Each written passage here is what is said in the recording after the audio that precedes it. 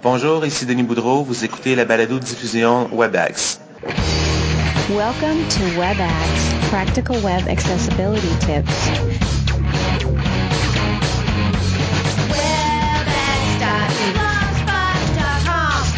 WebAx. Website accessibility. Web standards.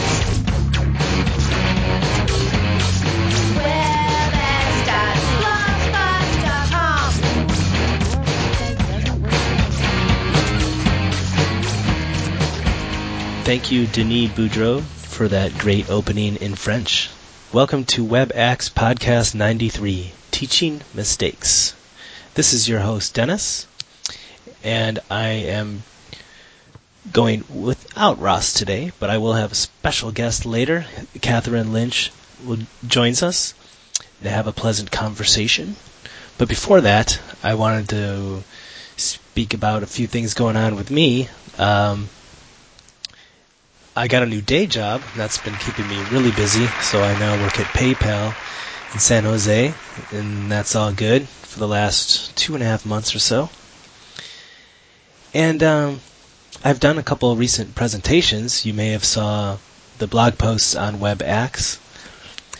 The first one was for an easy webinar on Twitter and accessibility. Updated information, talking about accessible Twitter clients. So check that out if you haven't already. I want to give a shout out to Norm Coombs at Easy for doing all that work with the webinars.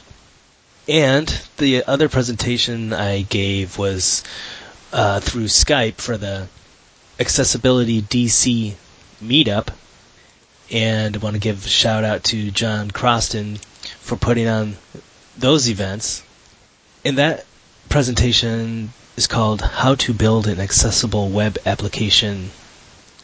EasyChirp is the example throughout the presentation, and you can check out the slides for both of those on SlideShare, and they're also posted on WebAx, like I mentioned. So if you feel inclined, please check those out. WebAx. Yeah, like I said, I've been pretty busy lately. We've all been sick here too at home, and people are sick at work. So it's been a little while since the last podcast, but I picked a few just articles that are outstanding to me that I thought I could give a mention. And one champion, especially of late on Twitter and the blogging, is Carl Groves. And a recent article he put out is called How Expensive is Accessibility? Another great one recently is presentation from WebAIM, ARIA and HTML5 accessibility. That's from the Higher Ground conference a few weeks ago, and that's definitely a good read. Another person getting a lot more exposure, doing a lot more articles lately, and even on Twitter now, is Roger Johansson. And one of his many recent articles is Screen Readers and CSS, and he did another similar article, but pointing out just like some nuances, some interesting things going on between different screen readers and interpreting CSS. And Sylvia Pfeiffer, she has another new presentation, HTML5 video accessibility. All very good articles, and there's many more, but I thought those stood out. And of course, follow WebAx on Twitter and now on Facebook for daily updates. WebAx. So now we will go into a discussion with Catherine Lynch. It was great to finally speak with her. We've been communicating online for probably a couple of years now, and here it is. Interview discussion with Catherine Lynch. And I have Catherine Lynch on the line. Hello, Catherine. Hello. Catherine is a web accessibility professional. can I introduce you as that? I don't know. And I know you were pretty heavy on Drupal. Yes. And Catherine makes presentations around the country and writes articles that you may be familiar with. And you could also find her on Twitter at Kate Lynch. How are you today, Catherine? I'm good. How are you? Good, thanks. Thanks for joining us. No problem. Thank you for having me. Sure. It's nice to have you on the show because we've kind of twittered back and forth, and We have, yes. And I know we're familiar with each other's work and stuff, so nice to have you on the show. Thank you. And you work for Drexel University in Philadelphia. Is that in Philadelphia? Yeah, that's in Philadelphia. I'm the web developer for the libraries there. Your website, catherinelynch.org, if you want to check out some of her presentations and writings. And I noticed you're also an artist. Yes, I am. That was pretty cool.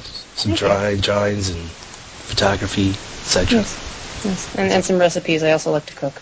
Oh, nice. Yeah, it's funny how many programmers are artists or musicians. Yeah, it is. Some say writing code is kind of like art. Yeah, they definitely go hand in hand. Right on. So presentations. How long have you been presenting? Looks like there's a pretty good list on your site there. Yeah, I've been presenting mostly on web accessibility and Drupal, and occasionally Drupal accessibility, probably for about going on 3 years. Nice. Yeah. So you mostly within the States? Yeah, mostly within the States. I've had some presentations accepted. I've had conference proceedings added in a few places internationally. Haven't been able to make it out to any international conferences yet. Yeah, I don't think I have either, actually. Yeah. I'd like to make it at least to Canada. Yeah. Yeah, definitely. So you have something coming up pretty soon in about a week. Yeah, I'm going to be presenting on using Drupal for responsive accessibility and design at Drupal Camp Chicago 2011, next Saturday, December the 10th. Great. We'll look forward to that. Yeah. You have lots of articles and everything. Are there any ones that stick out in the past that you want to mention besides the latest one, which we'll talk about in a minute? Well, there's a presentation that I gave earlier in the year at the Drexel e-learning conference, which was actually at Drexel University in Philly. It was the conference this past year was focused on web accessibility. So the organizers asked for proposals for presentations and things from people who were interested in speaking on that. And one of the presentations that I gave that was accepted to give was one about the accessibility issues facing social media integration in e-learning interfaces. And the abstract is up on my website, and people can contact me for the slides. But one of the reasons that I'm mentioning it is I actually talked pretty extensively about your work with the accessible Twitter application. Oh, okay. Yeah, that's basically the best accessible tweeting solution out there. Great, thank you. Yeah, you're welcome. It's a very fine app. Thanks. Yeah. Well, it's now called EasyChirp. I think when I gave the presentation, it was still called Accessible Twitter. Oh, okay. Yeah, that's cool. It's just it was just renamed. Yeah, EasyChirp. I remember that it. I think in June. Yeah, it was in June because I did all that right before I went on vacation. Yeah, it's cool. It's catchy. Thanks. You're welcome. And your latest article, 5 Teaching Mistakes Accessibility Advocates Make. Yes. Yeah, it was a real good article. Thank you. Myself and many other people tweeted it and made some good points there, just kind of for a reality check about our community and just things to think about in the back of your head and what you might be doing right or doing wrong and how we can improve, getting the word out there about accessibility. Yeah. You want to just go through each of the points and just discuss them a little bit? Sure. So basically, the inspiration behind this article was I've been to a number of accessibility meetups or camps, and I've just I'm consistently struck by the fact that they all seem to start the same. Like the first 50% of the day tends to be devoted to explaining what web accessibility is, why it's important, and the thing a lot of us seem to be stagnating in certain areas, and there are just some things that I noticed that. I've and let me be clear, I've done these things too in the past when I was first starting to make accessibility presentations or design learning materials for it. It's really easy to do. And the first one that I talk about, point number 5, is we assume that others don't know anything.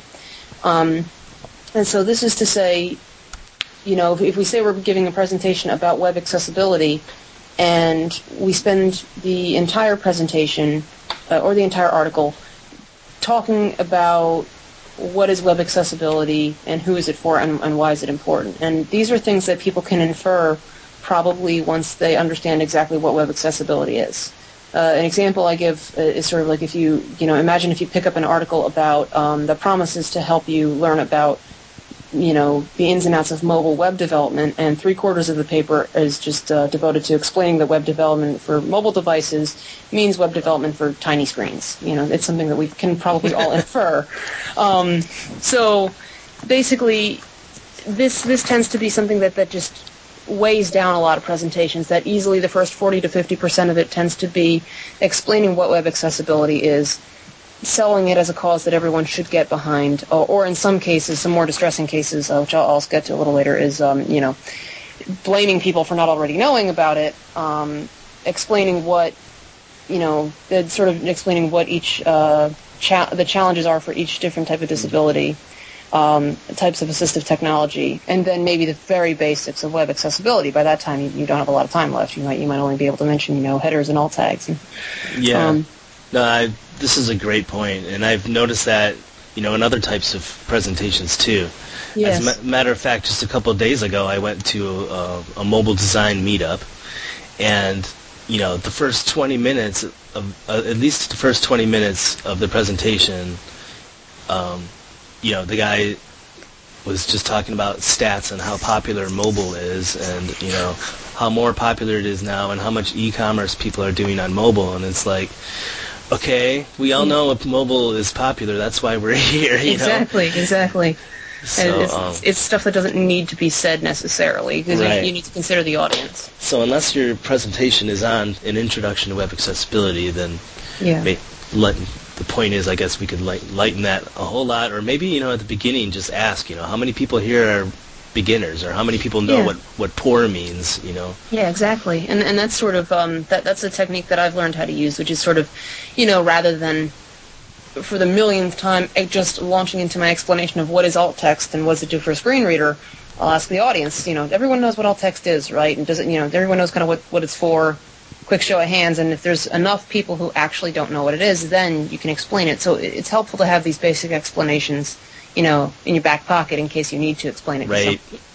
And it's also good to check, because I did give a presentation, a mini presentation once during a brown bag about web accessibility, and very quickly realized that nobody in the room even knew what that was. So it's sort of like explaining to people how to make a sandwich and they don't know what bread is. You have to back it up a little bit and explain, oh, by the way, web accessibility is for, users with disabilities. And, it's good to have a couple of 1 or 2 sentence explanations to quickly explain this stuff. And that doesn't happen often, I will say. That was probably the only time that's happened, where the majority of people in the room just didn't know. And to clarify, that was not a presentation to web developers. That was a different set of people. So it was not surprising, and that was sort of my role, was to teach them in that case. But just to bring it back to the main point, that is how often that actually happens. That's happened once. That I've been in a place where people actually don't have any idea what it is, and yet many presentations act as are presented as if that happens a lot. If the entire room full of web developers who are attending your web accessibility presentation don't know what you're talking about to begin with. Well, let's move to your next point, which is we assume that others know too much. Yes.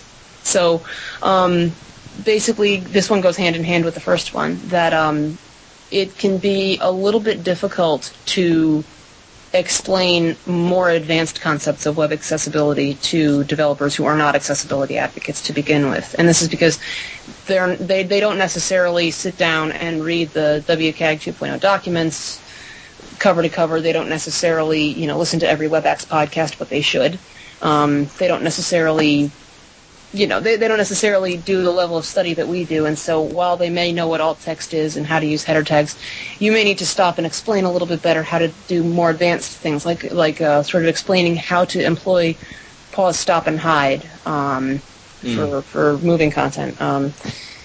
You may need to sort of clarify certain more abstract concepts for why you should be able to hide content for people who have cognitive disabilities, that sort of thing. And this, if you sort of, it's sort of, if you teach people why we're employing these techniques, if you teach people to understand what the problems are and why these solutions are in place for those problems, you can start to understand, or rather they can start to come up with their own solutions and start applying it to work. Yeah, that's a good point. Yeah.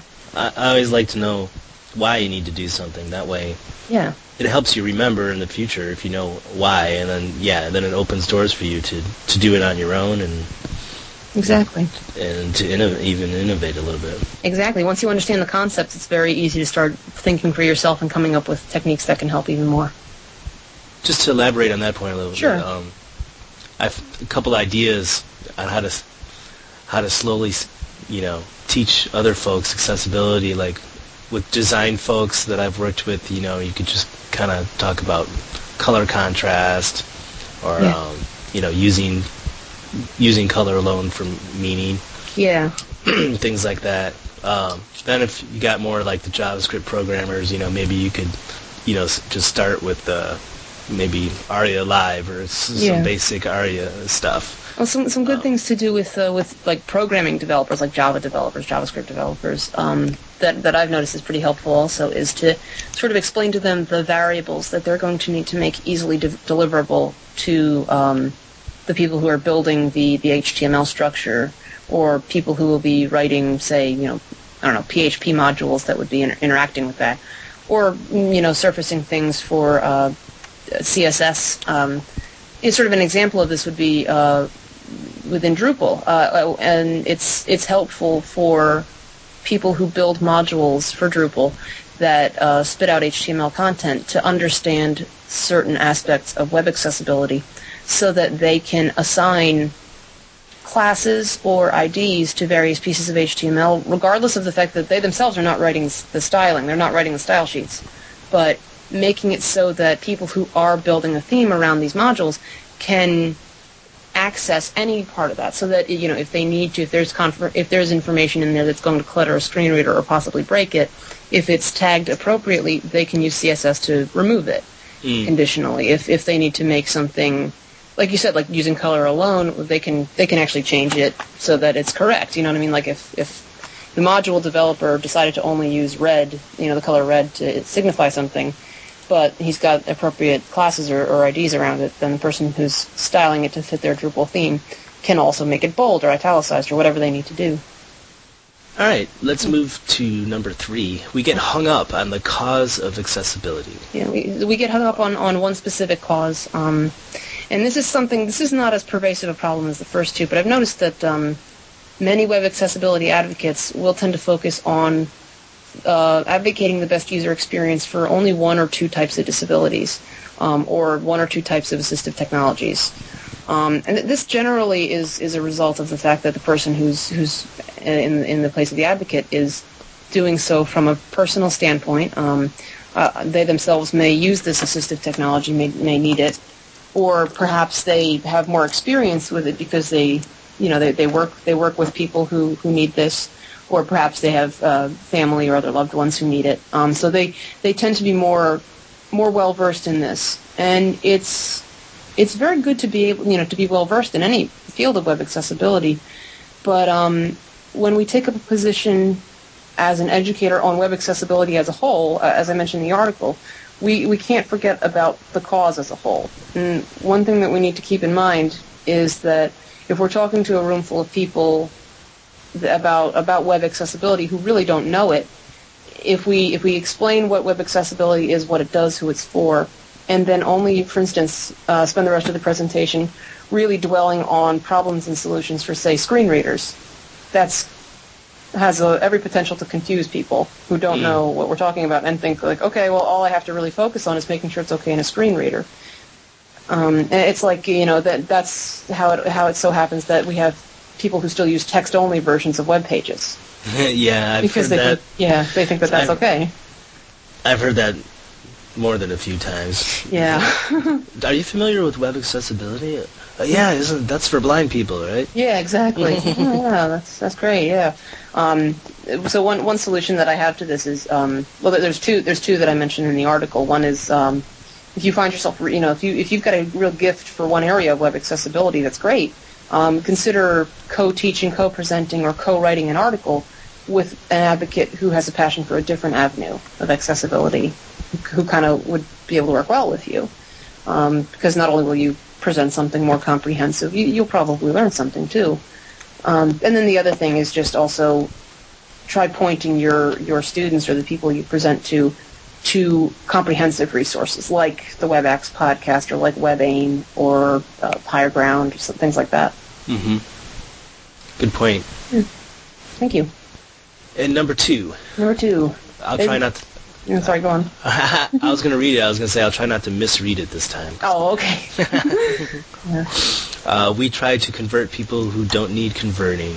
Yeah. This is probably the biggest one for me, or one of the biggest. There's a reason I made this number 2 is, and this goes back to number 5 actually. Is it's interesting how often you'll see a presentation at an accessibility conference or camp, or just with a room full of accessibility-minded people, and the majority of the people in the room are web accessibility advocates or accessibility-minded, or are interested in learning about accessibility. If they're at your presentation, chances are they're already interested, and yet the first 10, 20 minutes of the presentation, in addition to familiarizing people with web accessibility basics, are basically explaining why everybody should take this into consideration, why this should matter. A lot of people who are at accessibility presentations either have already had their own personal experience in which they realize that web accessibility matters. For me, it was I saw a colleague of mine talk about web accessibility a long time ago now, many years ago, and I had no idea. This is when I first learned about accessibility. And when you first learn what web accessibility is, that's when that's when it matters to you, because then you realize who this is for. So generally speaking, there are going to be people who are already in that place, or there are going to be people who don't know what web accessibility is, but other stakeholders wherever they work or whoever they're working with want web accessibility measures in place for the website. And so it's either a new requirement of their professional position, or it's a personal interest, or it's a desire to create a better web-based product. And in any of those cases, these people already think or know that web accessibility is important enough that they need to sit up and pay attention. Totally. Yeah. Okay, so let's not preach to our... Exactly. That's the whole thing. To our own. We don't need to. You don't need to waste time in a presentation saying, now this is why it should matter. You should be ready to do that in case somebody raises their hand and says, why should we care? But chances are that's just not going to happen. Right. Yes. Number 1, we blame people for not already knowing. Yes. And this kind of ties in with almost everything else on the list, basically.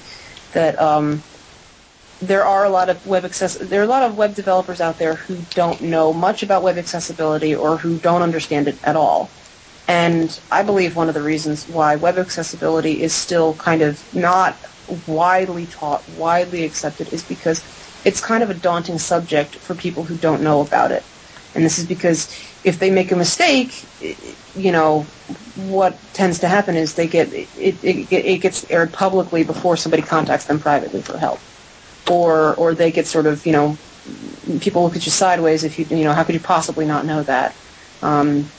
And so basically, I think that there's a certain amount of fear, around web accessibility people who don't know what it is. And again, this also goes back to people who are only learning web accessibility, learning about web accessibility measures because their bosses, realize that they need to do something about web accessibility because of a lawsuit that they read about, or because a client or a client or user complained, something like that. But for whatever reason, the people are interested, and it's our duty to teach them rather than chastise them for not already knowing. Yeah, not be condescending. Yeah, and also, and especially in the age of social media, particularly things like Twitter and Facebook, it's very easy to, if you see a problem with a website, an accessibility problem with a website, to just go loudly complain about it on one of those forums. But rather than asking the developers of that particular site to fix the problem, alerting them to the problem that they may not even know about, and then asking them to fix it. One thing, for instance, a lot of people don't know about, and I addressed it in the social media presentation that I mentioned earlier, is Facebook actually has a web accessibility specific feedback form that if you see web accessibility problems in their interface on their website, they ask, that's the place where you go and submit the report. And it's got some sort of specially designed information fields just for web accessibility, like, are you using an assistive technology, which one, what version, and that kind of stuff. So, and I just wonder how many people use that form versus how many people go on Facebook or Twitter and complain about how inaccessible something is.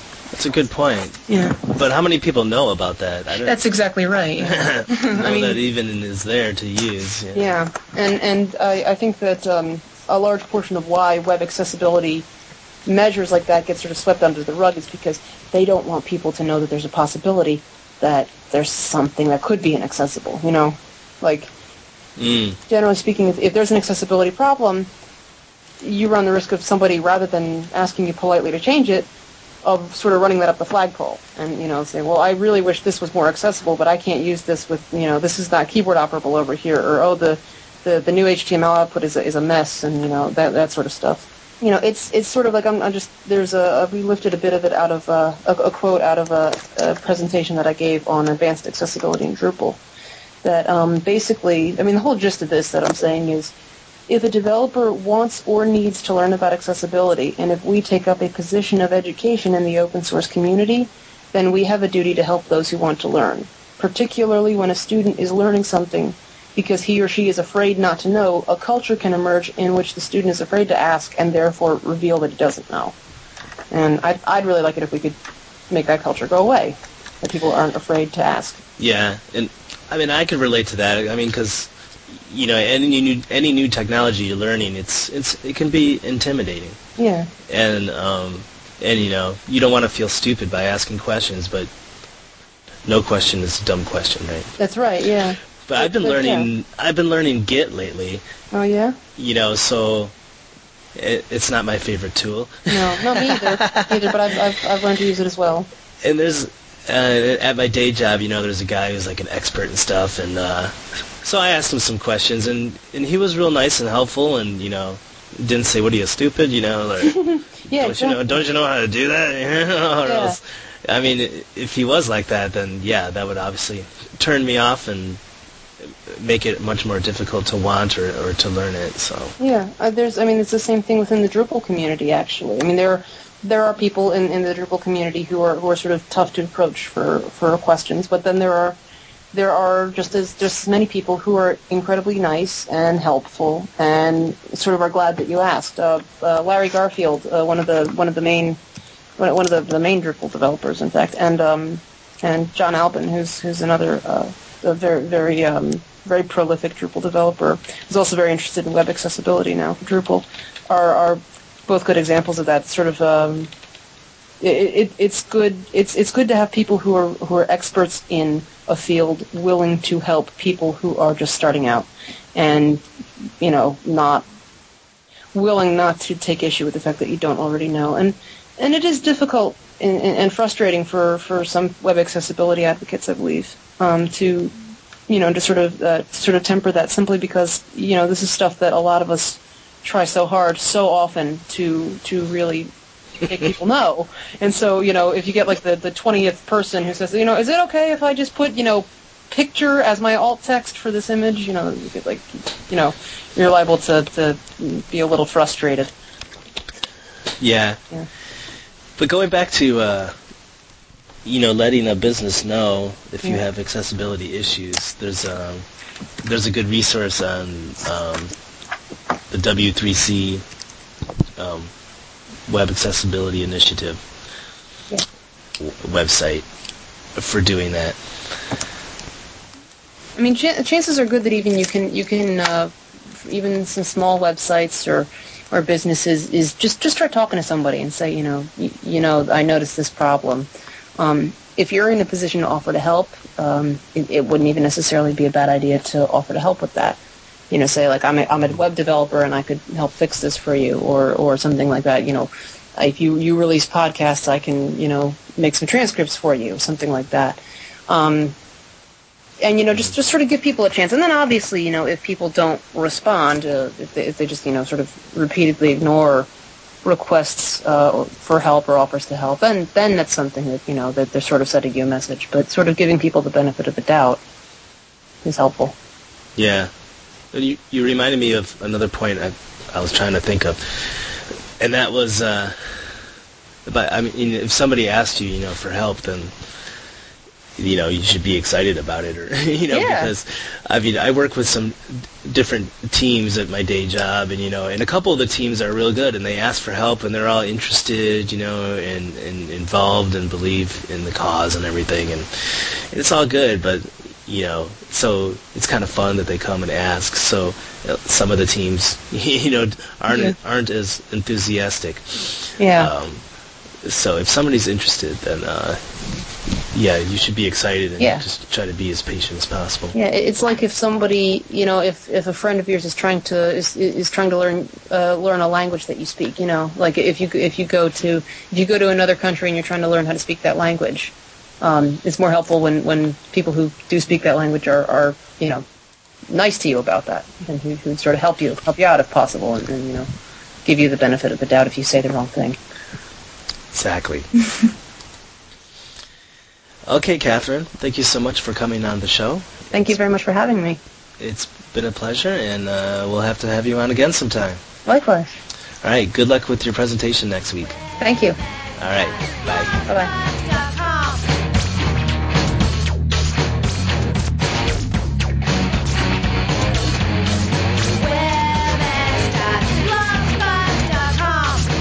You will find the WebAX podcast and blog at webaxe.blogspot.com.